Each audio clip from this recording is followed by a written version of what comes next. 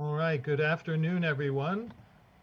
Thank you for being with us today. My name is Hazan Mike Weiss. I am the Director of Communications for the Cantors Assembly, and I am really thrilled to welcome you to our first official collaboration with the European Cantors Association.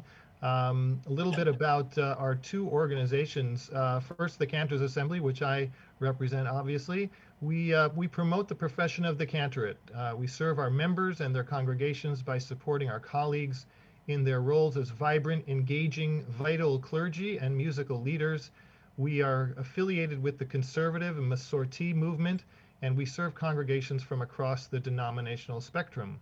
We ensure that our members are fully prepared to lead synagogues and the whole Jewish community through an ever evolving musical and spiritual landscape. The European Cantors Association is an independent organization. It is a framework for cantors, prayer leaders, and interested lay people to engage in dialogue, training, and profile raising to ensure that the beautiful and unique music of Jewish prayer continues to enhance synagogue services for future generations. ECA's cantor conventions are run according to the Orthodox tradition and are open to all who are interested in the music of the synagogue and the role and art of the cantor. Now, our conversation today with Hazan Dudu Fisher is going to be facilitated by Alex Klein, who is the convener of the ECA. And a little bit about Alex before I turn all this over. Sorry about all the words at the beginning, but we have a lot of business to just get out of the way. Alex was born in London. He's been passionate about Jewish music, especially Chazanut, all his life. And I can tell you for a fact that that's true because he is on at 2, 3 in the morning on all of our Cantors Assembly programs. The man just loves this stuff. As a youth, he took services in Finchley Synagogue and studied at Jews College, attending Rev. Brill's cantorial classes. He settled in Manchester, where he brought significant Jewish artists and cantors for concerts to the UK. He is a champion of Chazanut and has encouraged and enabled many young men to enter the profession. As director of European Cantors Association, he creates European Cantors conventions in UK and European cities. And with that, I will turn it over to Alex to tell you more about today's program and today's guest. Right. Hello, Dudu, and welcome. It's Hi, great Alex. to see. Nice to see you again. It's great to see you. We've known each other quite a long time, and we go back many, many years. Well, my grandfather was a Baltfile, and actually he taught me everything I knew about Chazanut till I became a Chazan, actually. And I always loved to listen to a cantor and the choir. So the truth is that I was singing all my life since I was a little kid with choirs, and I had my own band in the yeshiva. We had like a small choir. But then I went to the army, and in the army I went to the rabbinical choir of the Israeli Defense Forces. And together with my brother-in-law today, who is Avi Albrecht, whom I'm sure that many of you know about. And we spent 3 years together in the army. And the truth is that right after the army, I really wanted to become a dentist. That was in 73. And I registered myself in the University of Jerusalem. And then I went to a wedding of a friend, and they asked me to sing. They knew that I'm singing, so I went on, you know,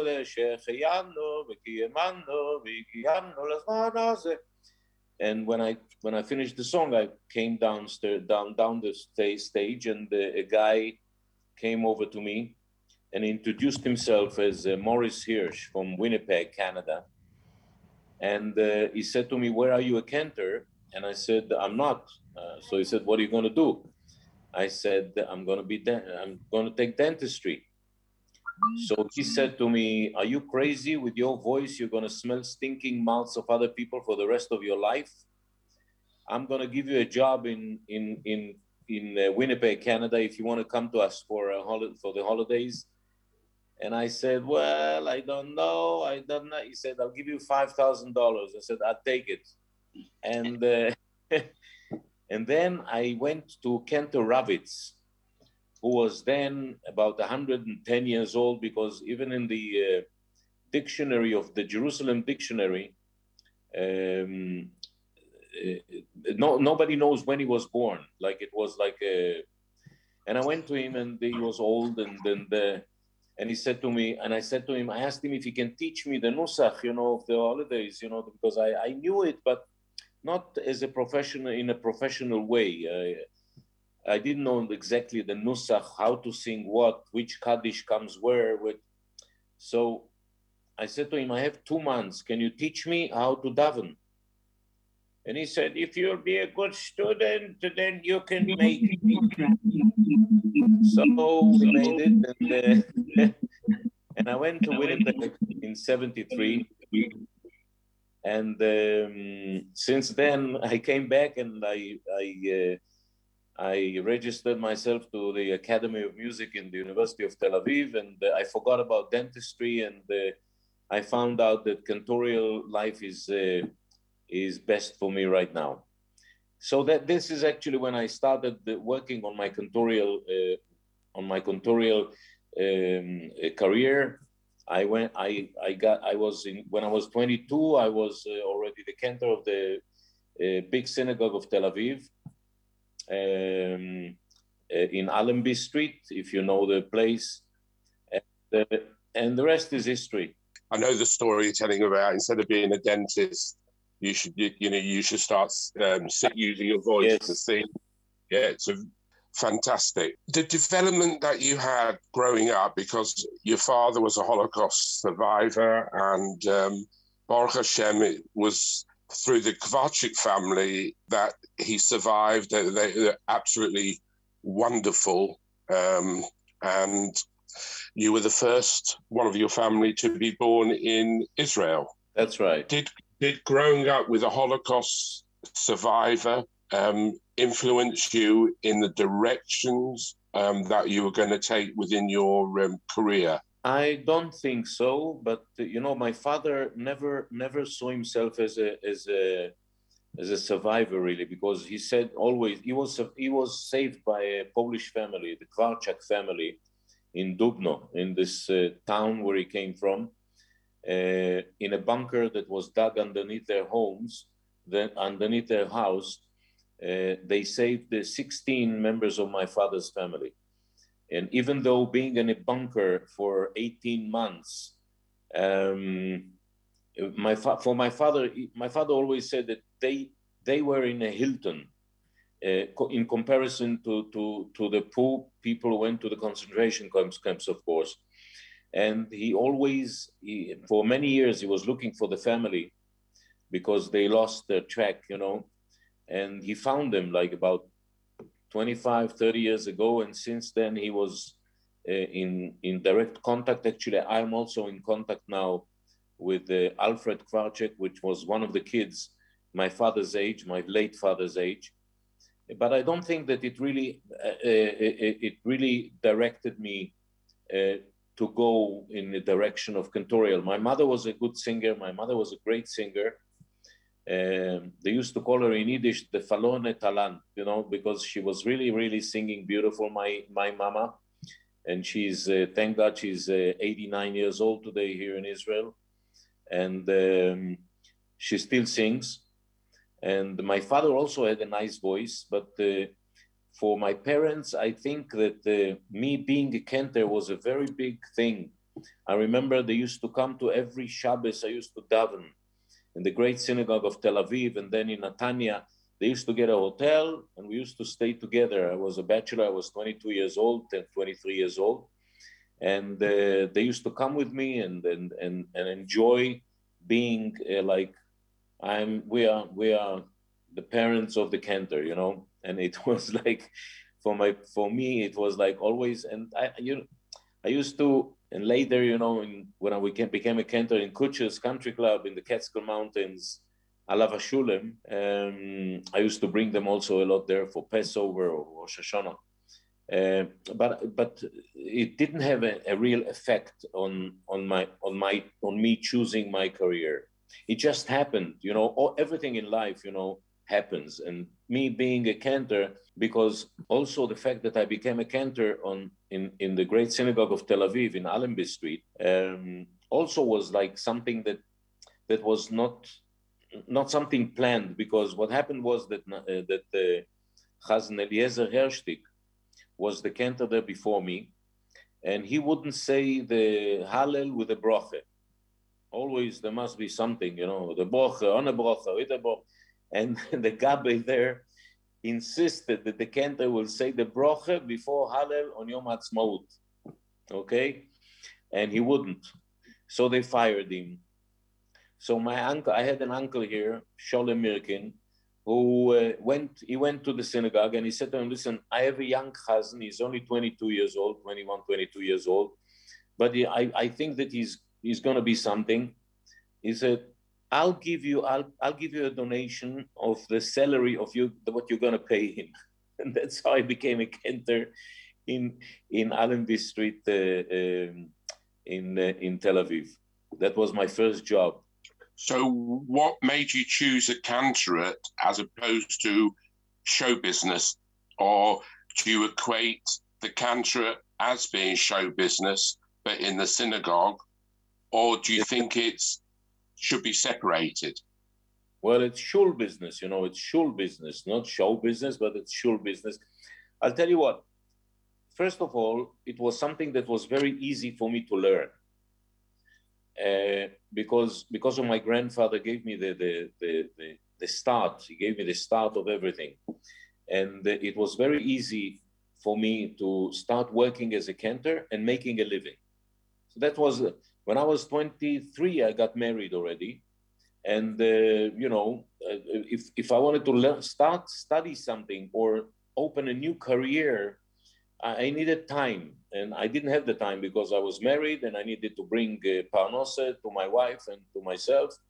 And that's how I went to South Africa right away. After I was a chazan in Netanya and Tel Aviv in 1975, I went to South Africa and I became a cantor in the Berea synagogue there in Johannesburg after Mandel, Alav Sholem, passed away. And he was also one of my teachers, Chazan Shloimo Mandel, which was one of the greatest, really, cantors and singers.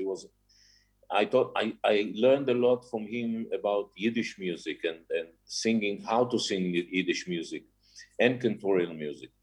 So I really became, everything that happened to me in my life just came. Nothing was planned before. I didn't plan to be a chazan. I didn't plan to become a wedding, to have a wedding band and sing in a wedding band, which I did for many years. And I didn't plan to go to Broadway. It was always God's hands. Yeah, Bashert, and God's hands just took me there, and to do what I did. Okay. Do you feel that? Did anybody ask you about qualifications? Did you study while you were working? Voice lessons, are all these things important, or were you accepted because you had a good voice? I don't think that any singer or actor or cantor can come to audition and bring with him all his certificates of all the universities he went through, you know, that he has doctorates in. It's not, it doesn't work like this. You know, you can have 1,000 awards and letters and everything, but once you have to go on stage, people want to hear what you have to sell, and that's it. And that's what happened every time. I had one piece that all my auditions as a cantor, I did with this one piece, and it was Ava Rachamim from Pinchik. Ava Rachamim, all my auditions and every job I went to, I got the job because of this piece. But that was different times.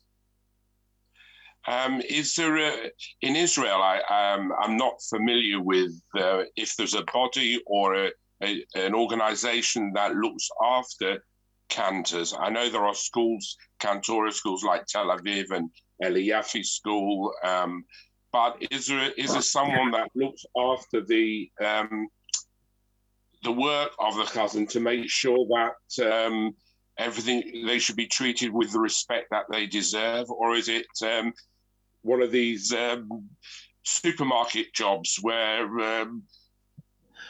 you just take a chance and go with the flow?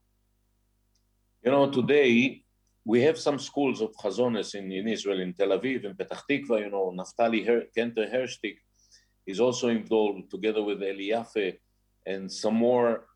But today, most cantors are Haredim, Orthodox, ultra-Orthodox people who are, and have beautiful voices, really. They're singing beautiful and they're great cantors, but nobody works. I mean, there's no work in Israel as a cantor. I mean, the only synagogue that has a cantor today is Ramat Gan with Israel Rand, and Jerusalem, the great synagogue. I'm not talking now about the last year that all synagogues were closed, but today in Tel Aviv, we used to have like 25 cantors in 25 different synagogues, 50 years ago, 60 years ago, 40 years ago. And then, and today there's not one chazan, there's not one cantor with a synagogue here in Tel Aviv. And it shows you something that I said long ago, that the cantorial has to change. Cantorial music has to change. It's not, people don't have the savlanut, you know, people don't have the to sit today and to hear, it was good for after the Holocaust. It was great because the Jew in Europe, that's all he had. He didn't have a television. He couldn't go to see an opera. He couldn't go to see a concert. So he, on Shabbat, used to put on his best suit, go to the synagogue, and he could sit there till 2 o'clock in the afternoon every Shabbos, and to listen to the choir with a 100-piece choir and the cantor. Well, I'm not talking about these great cantors that we used to have these days, but I'm really, sometimes I'm wondering, what if all these great names, and I'm talking about Hershman and Pinchik and Kosovitsky, if they were alive today, how would Chazanut look today? Right. Do you find that countries vary because you're in South America, Brazil, America, United States, Europe, South Africa, Israel? I mean, is everything basically the same within the large synagogues? For high holy days, for example, do they want change, or do they ask for change, or are you still asked to sing the traditional services, the traditional tunes of Kol Nidre, or do you bring in Broadway, or do you have to bring in various other tunes to excite the congregations? It brings me to a story, in when I was a cantor in South Africa, also with great cantors like Bagley, Alav Shalom, and others, and I think I was the first one to do it. I don't know, but I sang on Shabbat. I sang on which tefillah it was. I sang Be'arvut HaNegev, the Israeli melody. Oh,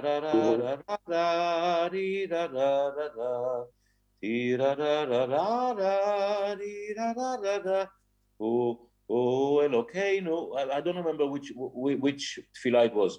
You know that the Cantors Association had me on trial because of this. They said, how could you dare to take an Israeli melody and bring it to the nusach of the tefillah? How did you dare? That was the... Look, of course, you cannot change Kol Nidre. You cannot change Hineni.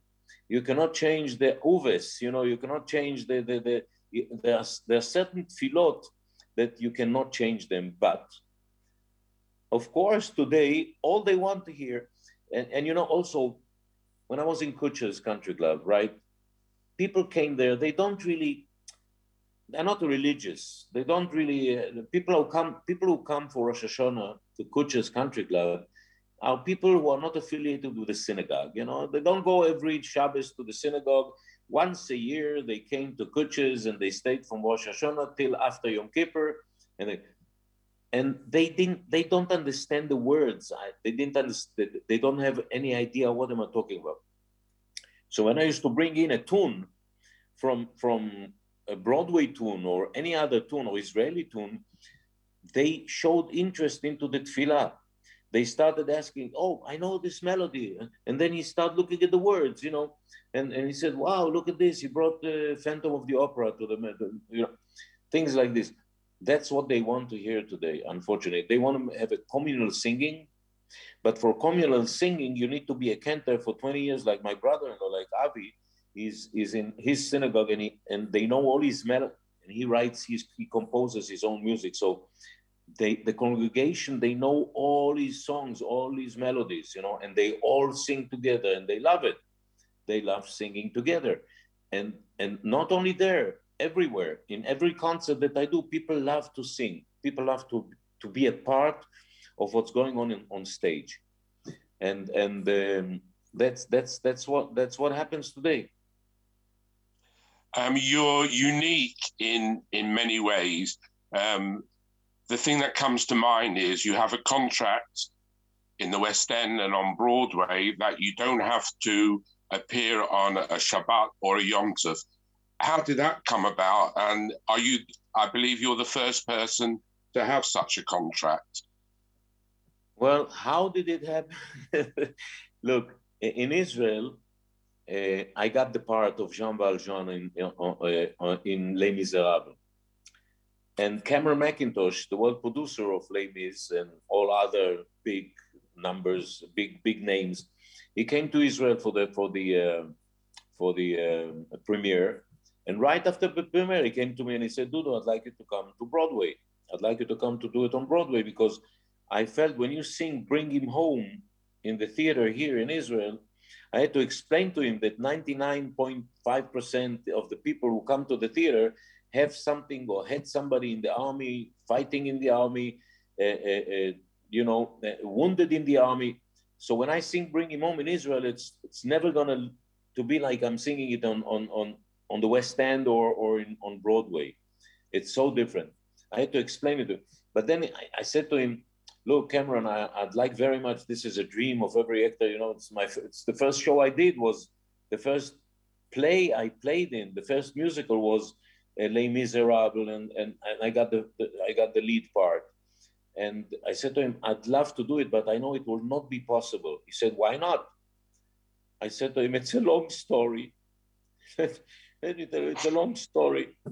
So, and I had to explain to him that the Friday night and Saturday is for the family, that you have to live with the family, you have to be with the family, and you cannot go to work. So he said, but this is not work. You come, you sing, and you go home. It's not work. Anyway, so he said to me, look, I really want you to be there. Let me see what I can do. And then he left. And the next step was, after many months that I didn't hear from him, my mother suggested that I go see the Lubavitcher Rebbe. I said to my mother, what do you want me to do with the Lubavitcher, to talk to the Lubavitcher Rebbe about Broadway? I mean, people are coming to the Rebbe with so much tzores and so much problems. What am I going to... So she said to me, she's very clever, my mother. My mother said, look, this is the things that bothers you now most. And I see that you're going down. And I was really going down because he wanted me. And here I am coming, the big shot, you know, telling him I cannot do Friday night and Saturday matinee and the Jewish holidays. And I went to the Rebbe and I met him in person. And I said to him that they want me to do Les Mis. I asked him, do you know what Les Mis is? You know, I asked the Rebbe, you know what Les Mis is? I forgot that this Rebbe has like 9 doctorates from the Sorbonne in Paris, you know. This is not such an ordinary rabbi, you know. And he said, of course I know. I was so happy that he knows what I'm talking about, you know, because I felt so relieved that he knows what I'm speaking about. And I said to him, well, they want me to do the lead singer, but I told them that I cannot work Friday nights and Saturday matinees. I need a broche from the Rebbe, you know. So he held my hand and he said to me, Halt sich stark mit Jüdischkeit und alles wird sein gut. He said to me, hold your Jewishness. Don't be shy that you're Jewish, and don't be shy to tell them that a Jew doesn't have to work on Shabbat. Shabbat is a resting day which the Jewish people brought to the world on Mount Sinai, and we just read about it in the portion of the week, you know, and so that's the blessing that the Rebbe gave me. And the truth is that after a couple of weeks, I received a call from Cameron McIntosh to come to do the show. And that's how it all started. Then he took me to London, and then, but you see, I think that my achievement, my big achievement, is not getting the part on Broadway, because a lot of people are playing on Broadway, you know. But to do Broadway, and there's a star next to your name, that Dudu Fisher is not working on Friday nights and Saturday matinees because of religious reasons. And that's what I'm taking pride of. I'm really proud of this fact that I did it, and that it worked. So in the West End, when you also did Les Mis in the West End, right. I presume it was the same contract, because my son used to see you in Marble Arch Shul on a Shabbat morning, and it's very, very difficult. But do you think you have opened the way for other Jewish people to appear on the stage and be Shomer Shabbat? I received, till today, I'm receiving so many people that, so many emails and so many calls from young Jewish religious people who would like to be on Broadway. And I tell them that you have to be very strong about it, because it's not easy. It's not easy to get a call from Los Angeles to come and play Fiddler on the Roof for a week in an open stadium of 20,000 people, but you have to play Shabbat and you say no. It's not easy when you get a call from Las Vegas to do shows in Las Vegas and to say no, because the money is very big, fame is very big, but you can't do it, you know. And I don't think that I'm such a big tzaddik, you know. I'm not such a big tzaddik, but I think that it's very important. The Shabbos for me is very important, because, as we say, as everybody knows, it's cliche like that, the Shabbos kept us more than we kept the Shabbos. I want to ask you about Branson, Missouri, because that is something so special. And again, you've done something unique that other people have not done before. Can you tell us all about it and how that came about? Yes, I received a call one day from Victoria Hearst. You know the Hearst family? Yeah. You know, every American knows about the Hearst family, of course. They're very big tycoons of media, and they own. So one of the Victoria, who became later a very good friend of mine, she's an evangelist, and she asked me to come to do a show in Texas, somewhere where she lives, and I did the show there. And after the show, a woman came back to me, and she introduced herself as a pastor from Branson, and she said to me, "You should come to Branson." I said, "What's Branson?" She said, I said, "Who's Branson? What's Branson?" I never heard the name Branson in my life. Anyway, right away, I took my manager and we went to Branson. Branson is a place in Missouri. It's a small town, but it has more theater seats than Broadway. They have like 100 theaters there, and they have many shows. It's the evangelical people who doesn't want to go to places like Vegas because it's not clean, or New York. They're coming to Branson to see clean shows. They come with the children, and Branson became like a center of culture for Christians. And I said to myself, oh my God, I mean, this is a place, I mean, I'm going to come do a show about Jerusalem. I'm going to do a show about Jerusalem because for the evangelicals, it was a great, great thing. And for 5 years I was there. We didn't make, I came there every year for about 2 months. I spent 2 months. I rented the theater. I did all the production by myself. And the problem was that I didn't make any money there. You couldn't make money because the evangelicals, they pay like for the other shows, and they had shows there like the three tenors, the Texan tenors, they had many shows there, and the payment is so low. They pay for tickets so low, like $18 or something like this. It was impossible to make really, and to come and spend 2 months there, you know, and not really make anything out of it. I stopped it after 4 or 5 years. I don't know how long I was there, but it was an amazing experience because the people who came, they went nuts. They were so, and I sang for them in many languages, you know, songs about Jerusalem in French and in Yiddish, in Hebrew and English, of course, Spanish. I sang in every major language. I sang songs there, and it had to be stopped because it was, you know, I didn't see a future in there. As an ambassador, you've created so much goodwill. I believe you've also met the Pope, and a special invitation. I mean, that must have been absolutely tremendous for an Israeli Jewish boy and a cantor to meet the head of the Catholic Church. Right. Well, how did that happen? Your career is so varied. The Pope came to Israel for a visit of about 2 days. I think he was here, and they decided to make a show for him, and it was in the president's house in Jerusalem. And they called me and they just asked me to sing, and I came and I sang. Of course, I sang some Israeli stuff, but also I sang "Bring Him Home" from Les Mis, which became my, you know, I think really Les Mis was, I mean, I think there's only one other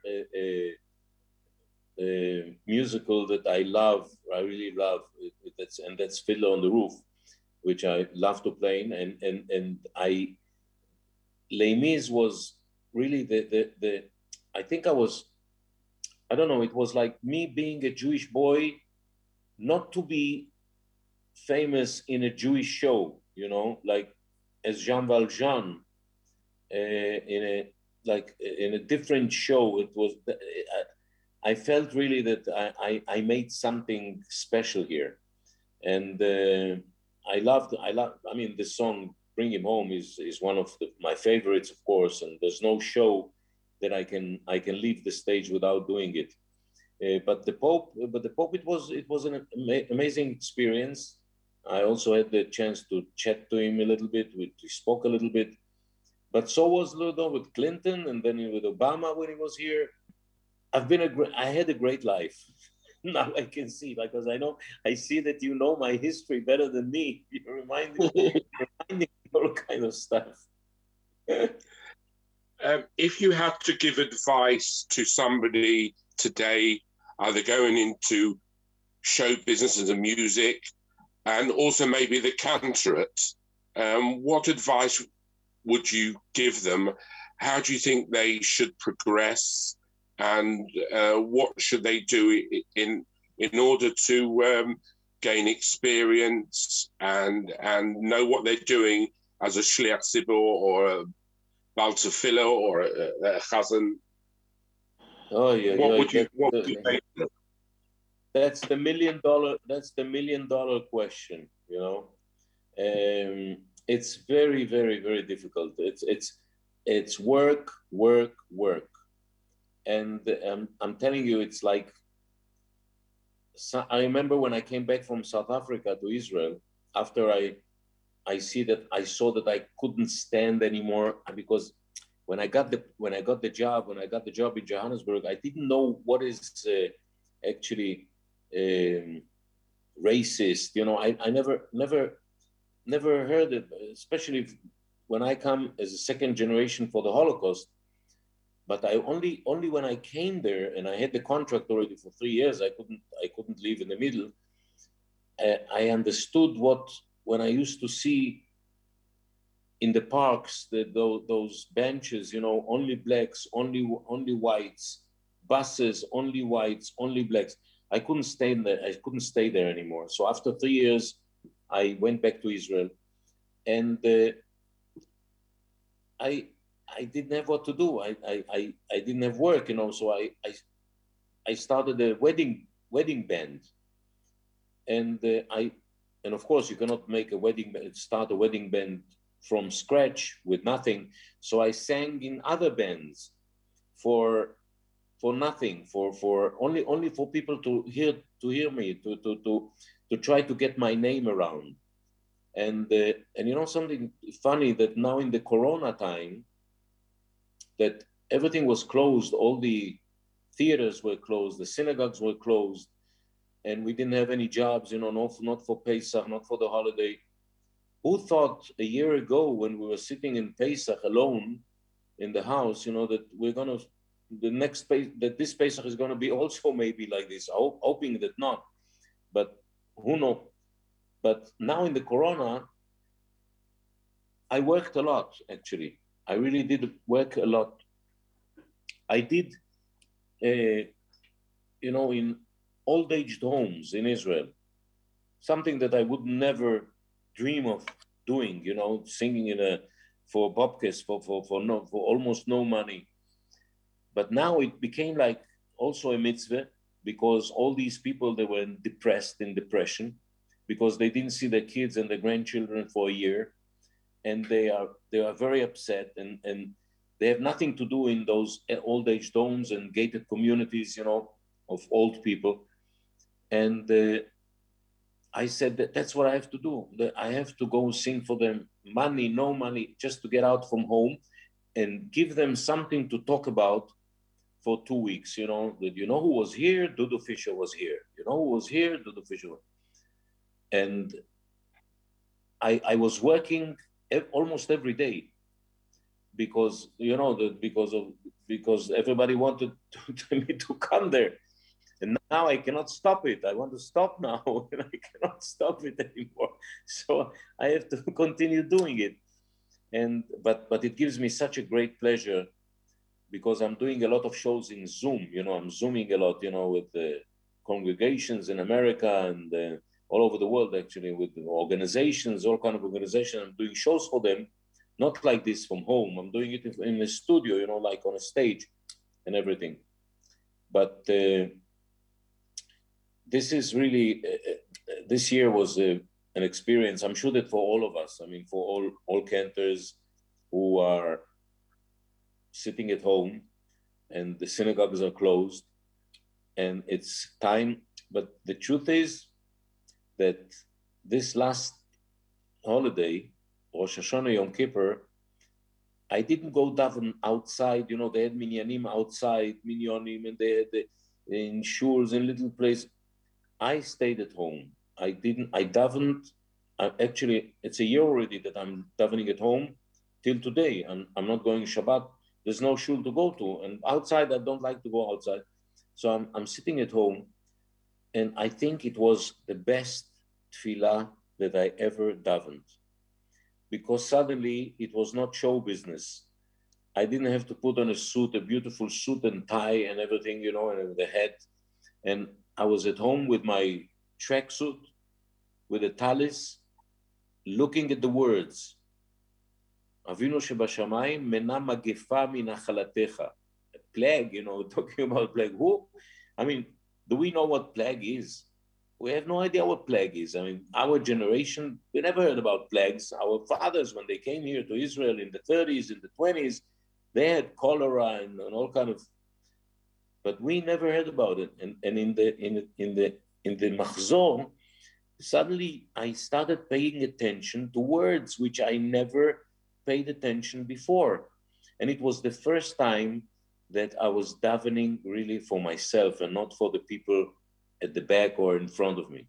It was the first time that I davened, and I say thank you to Hashem, really, that I had this experience in my life that I could sit at home, take the machzor, sit in the terrace, and I live here in Netanya, right on the water, on the beach, look at the beach, look at the waters, and say, God, how great are you?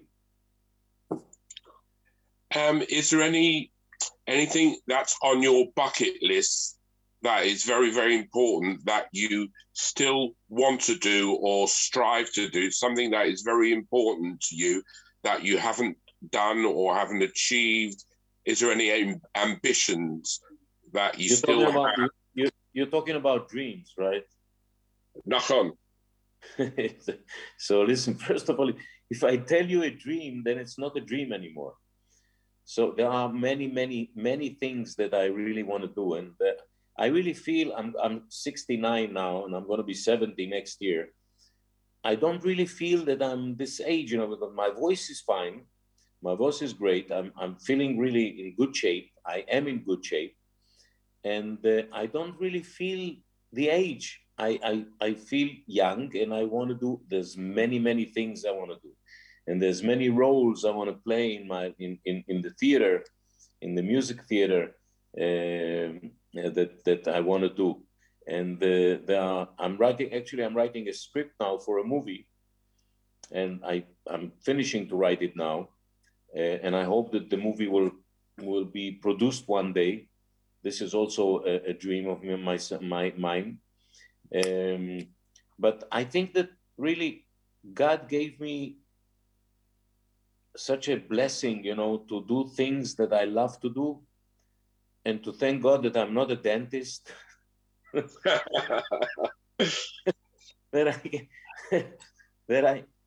for me, the stage for me is like a synagogue. I have to tell you, for me, when I go on stage, it's sacred. It's kadosh, and to be able to sing for 1,000 people or 1,500 people, and to do shows with friends, I love to sing with other cantors like Motzin, friends of mine that like Simon Spyro, who's a great cantor, a wonderful musician. Simon is in Canada, and we did a lot of stuff together in the past. And I love to really to share the stage with people and to do things differently. And I really hope that God would allow me in the future to continue to do this work.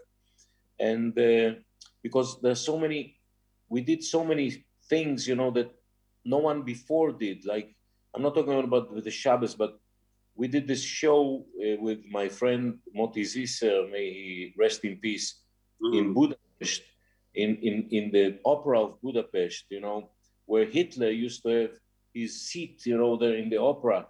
He used to come see operas there. And it was the first Jewish show that we did there. And I sang the Kaddish that Yossi Green wrote, the Kaddish for the 6 million, which was an amazing experience to be there. And we did so many wonderful things really for the Jewish culture and the Jewish world. I feel so fortunate, so fortunate in my life to do, to have my family, my children, my sister, my son, my brother-in-law, my mother is with me. And really it's like, for me, it was like a journey. And, we're here only to do this little journey of, what is 70, 80 years, 90 years old. I mean, that you are here, bis 100 mit 20 to all of us, till 120. But we're here for such a short time. And the journey that I had, really, I feel so blessed and satisfied, and I'm happy. I mean, you did TV shows. I mean, everybody who was anybody wanted to appear on the Dudu Fisher TV show on a Motzei Shabbat, where you entertained and you had all the top singers from around the world. And then you had you decided to do something completely different, and you did the Molosky family show, which you took around Israel, which was so successful, and you made a recording of it. Right. Absolutely, I think, did you do it with Adi Arad or somebody, or I mean, I can't remember who you were singing with, but Yeah. you know, why did you choose Molosky out of everybody? Why did I choose Molosky? Because Molosky is, you know, Molosky gave the people what they wanted. Very beautiful melodies, although he was a great zuger, he was a wonderful chazan and everything. But his music is a great music for today. If you talk about Ben Yakirli or you know, all those the songs, the melodies that he brought into the synagogue, and with his girls, you know, with the girls and everything, people loved it here, and I think that he was maybe also Moshe Oisher and Waldman also. They also made a big change, even though they lived 50 years ago and 60 years ago. They did something different than any other cantor. Moshe Oisher with his shtick, you know, with his shtick of the blah blah blah blah blah, and so. But you know something I wanted to tell you that what I'm really proud of is what I did with the children. I have a line of children's DVDs, 19 of them. We did 19 till today. Now, actually, we're doing another one for Chabad. We're doing something for Chabad, and I did 19 videos of Jewish culture for religious and non-religious kids. You know, we did like a survey in Tel Aviv. So we asked questions like, kids that are not religious, right? Okay, so he went and he said, you know what is lulav? Lulav? They don't know. You know what is, they didn't know basic things from... Yeah, educating children, which is absolutely important. Yeah, absolutely nothing. Not, and we did 19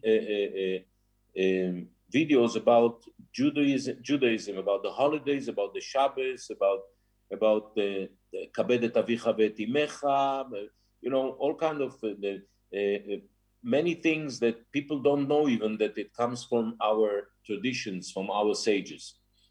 And this is something really that I'm taking very big proud of it, and it's selling very well, and it's till today. Although the first one was like the first video that we did for kids was a joke. For me, it was a joke. Like for singing Yiddish, bells, bells, and my Yiddish, you know, suddenly to go to sing for children was a joke. But it was such a great success that we continue to do it, and it sells all over the world. And also today, even though there's no videos anymore and there's no CDs anymore, but you can get it online. It's called Bagan Shel Dudu, in Dudu's kindergarten.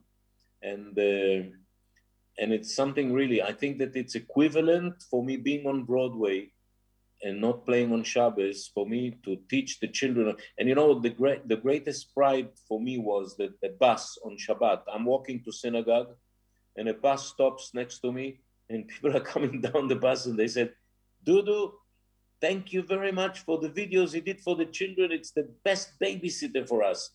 People are not religious, but they buy this thing, you know, to show their kids that there is God, there is Shema Israel, there is prayers, there's Shabbat, there's Pesach and Shavuot. And so for me, it was a great thing.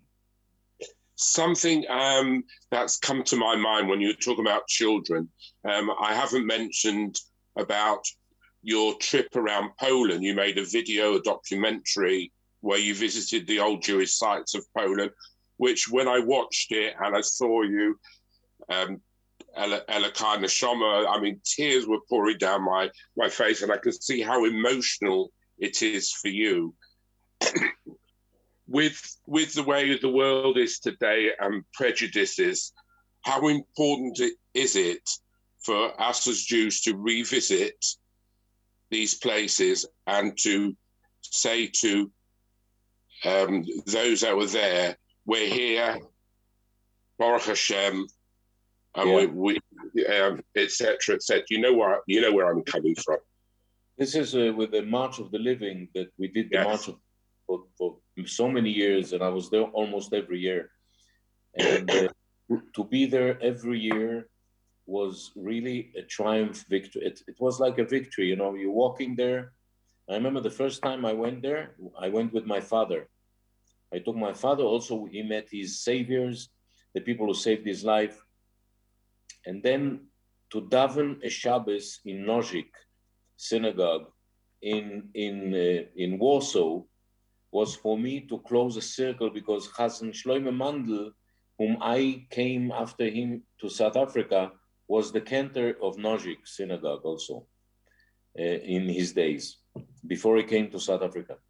And to be there and to see is not like to hear. Seeing is not like hearing. And I urge every one of you guys, I mean, to get there and to see with your own eyes what our people went through and how thankful we have to be to God for having this piece of land here where I am here now in Israel, that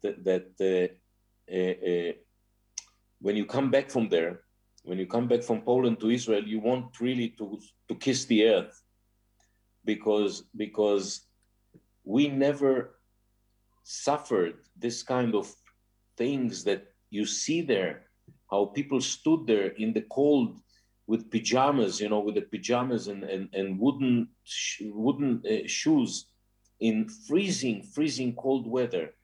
That's why my father always used to tell me I was in a Hilton. I was staying through the war in the Hilton, even though it was 18 months in a bunker, but we were hot. We had something to eat, and that was nobody beat us, nobody killed us, nobody burned us, nobody, you know. I just came back actually about 3 months ago. Luckily enough,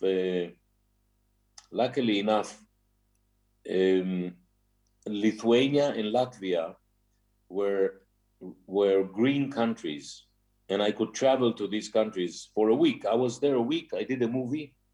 I did a documentary movie with a guy from Boston. His name is Eugene, and he came from there. And this movie is to show that the heroes, you know, the so-called heroes of the Latvians and the Lithuanians, they were the biggest murderers of Jewish people. And today they're buried in the beautiful cemeteries, and they get such big covered, you know, everybody thinks about them as a heroes. And we literally showed people that they were murderers. They showed the Germans that it's okay to kill Jews, you know, and nobody's getting punished for it. And we did a wonderful movie which is called the Baltic. How did they call the movie about Baltic something? I don't remember. Sorry, but it was an amazing experience to come to the city where my mother was born, in Riga. My mother was born in Riga in 1932, and also with the blessing of the Chabad Rebbe, the Rayatz. My grandmother had big troubles, you know, during the labor, and the Rebbe gave her a broche, and my mother was born healthy. So to be there, it was also like closing like a circle, you know, closing and the experience that we had there was amazing. Baltic Truth, that's the name of the movie. Watch for it when it comes on television. Baltic Truth. And this is going to be a really great documentary. Thank you so much. Such an enthralling hour spent talking to you. And I know people want to ask you a few questions. And I would like to hand over to Russell, who would ask the questions on people's behalf, if you don't mind. Thank you, Alex. Thank you, Alex. Thank you very much. Well, probably Dudu, the most popular question was, could you sing something? So you've already done that. There's a question here from Judy Fryer why did you choose to go by Dudu? What do your friends call you? What does your wife or your parent call you? Well, they gave me the name. My real name is David, of course. And my grandmother used to call me Dudale, like the song, you know? Yeah. Yeah, and that's how my friends, my family, everybody calls me Dudu. So I chose this name. I know in America it's not such a great name, but but I prefer to stay with this name, even in America. I said, look, if people will not remember me as a singer, they will remember me by the name. Which is very true. Absolutely. Thank you for that. Marion Juster asks, she says, I've heard that your replacement for Shabbat had a sign on his dressing room door that said Shabbos Goy. Is that true? That's right. That's right. Absolutely. Absolutely. When I came to the theater, I was so scared because I was different. You know, when I came for rehearsal, the first time I came for rehearsal, I didn't know how the rest of the cast, how are they going to accept me, because I'm different. I'm not eating everything they eat. I'm not drinking everything they drink. I'm doing only 6 shows a week. Everybody else does 8 shows a week. You know, and then when I came to the dressing room and I saw Dudu Fisher, Jean Valjean, and underneath my name, it was the other guy's name. And it said the Shabbos Goy. Yeah, absolutely. The theater, the management sheets, that was his name.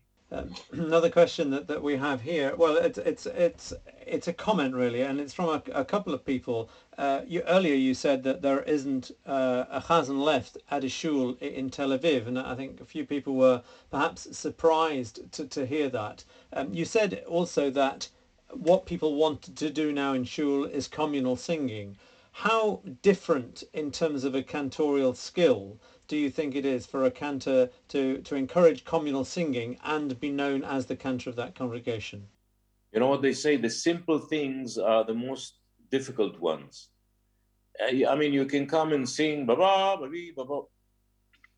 People want to daven. If those who come to synagogue, they want to daven, and they want spiritual. That's why Carlebach made it so big, in that in every city today there's a Carlebach minyan. Why? Because his songs came from the neshama, and to sing Neshama halach ve'aguf halach posach, everybody can sing it. Everybody can communicate with the cantor, and this is the thing today. People do not want to see a concert in shul. Concert, they go to the concert hall to listen to cantorial music. In synagogue, they want to daven, sing a little bit, maybe one little piece of cantorial. It's like, you know, when I used to get calls from 30 years ago, 40 years ago, let's say from Argentina, okay? So I got a call from Buenos Aires. A manager calls me, a young man. He says, Dudu, listen, in Argentina, everybody's waiting to hear all your Yiddish songs. And I have many Yiddish songs which I recorded. I loved Yiddish. I still love Yiddish. So he said to me, every song on the record we want to hear in the show. And today the same guy can call me and say, Dudu, I know that you like a lot Yiddish. One song is enough. Thank you. Sarah Ruderman asks, what did you like best about singing in the Catskills? Oh, the Catskills. The Catskills is a period. It's not singing. It's living through. I can't even start to tell you what was great about that. It was a way of life. It was something which in Israel we never knew about. We never heard about I never heard about the Catskills till Smith, the great manager, the Cantors manager, took me there for the first time to show me what it is all about. and it was like right after Shulem Katz passed away. He was the cantor there before me, and it was everything. It was the people, it was the food, the food, it was the facilities, it was the davening, it was the singing, it was the Sterner choir. I don't know how many of you heard about the Sterner choir, which he conducted services with every major cantor, and suddenly I'm the little Fisher coming and singing with such a big name, you know, which it was amazing. It was amazing, and it was good money too. Sam Sterner, what a name! Yeah, Sam and Rose.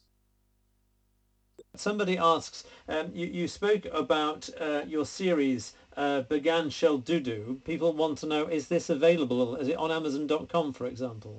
Yes, it's available. You go to a site which is called Began Shel Dudu, and you can purchase it online today. Thank you. Evelyn Green asks, how do you see the role of the chazan and the choir in the future? I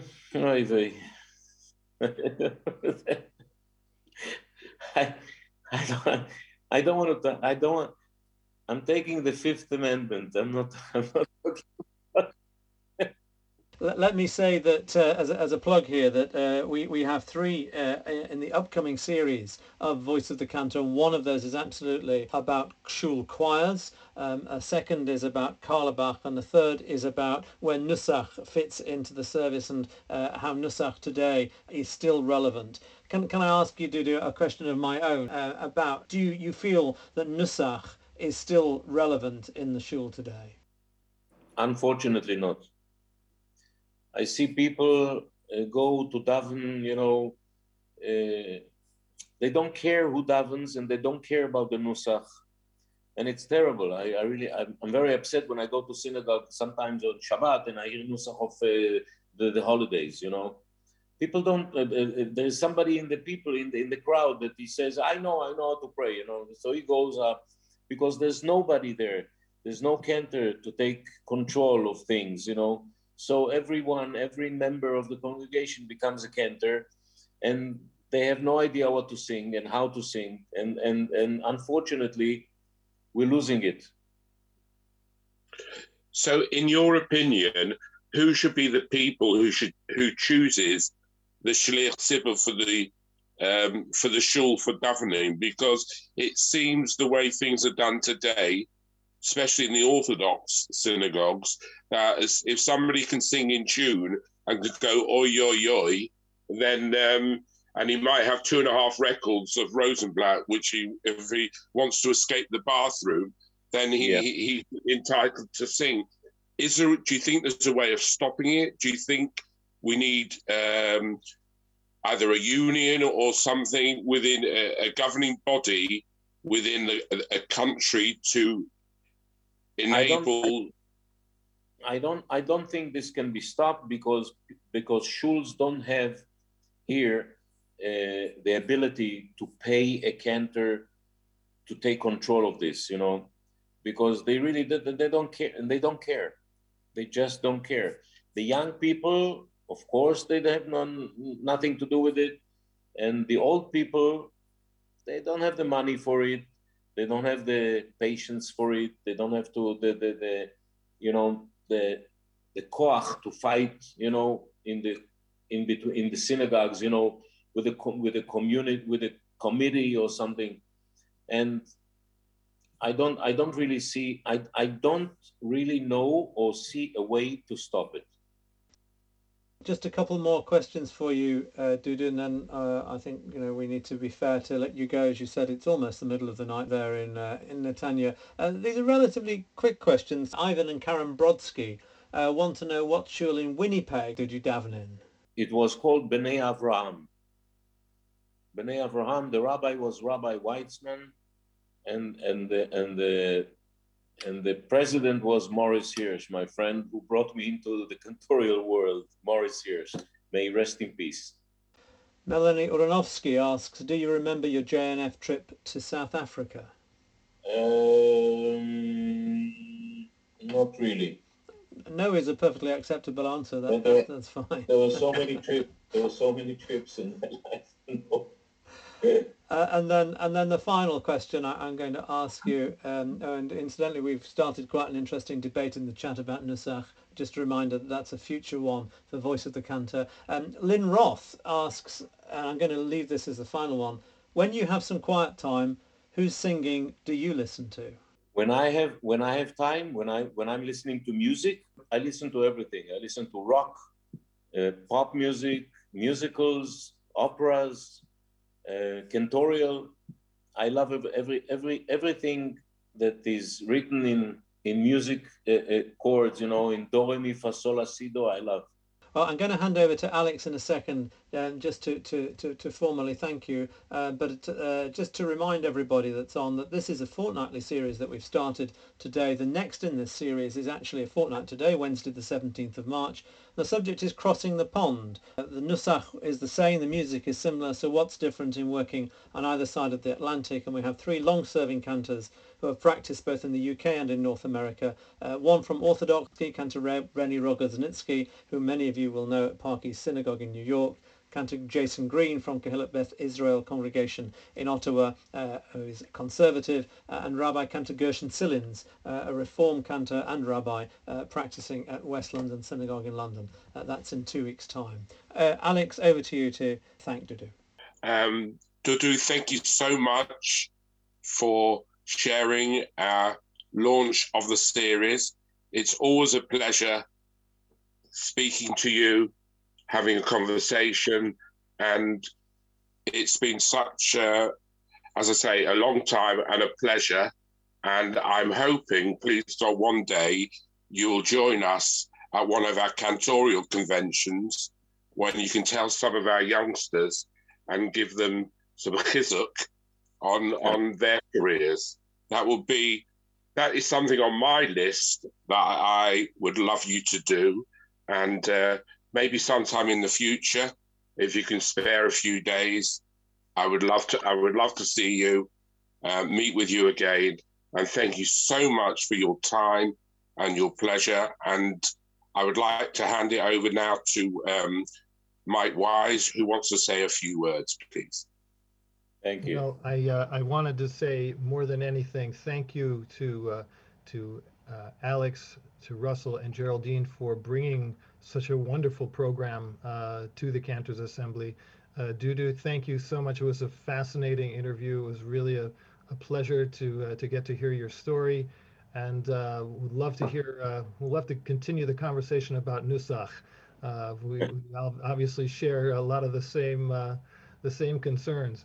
But in any case, as with regard to this budding partnership with the ECA, God willing, it will continue to grow, and we will share and create many more programs together in the future. I want to thank everyone for taking the time to be with us today. We do have many programs coming up, including a program this Sunday called the Great Chazanim of Switzerland, which is not necessarily a place that you think of as having a tremendous cantorial tradition, but you would be mistaken, because there are some truly world-class cantors that have been through there, and we will have that program coming this Sunday at 8 p.m. Eastern Time. For those of you who are in different time zones, we will, everything is recorded. We will always be rebroadcasting it. But I'll leave it at that for now, and thank you all for being here. Thank you once again, and have a wonderful day or a wonderful evening, depending on where you are. Thank you very much for having me, and I wish you lots of success. All the best to you. Bye-bye. Thanks so much. Laila Tov. Toda Rabba. Laila Tov, everyone. Laila Tov.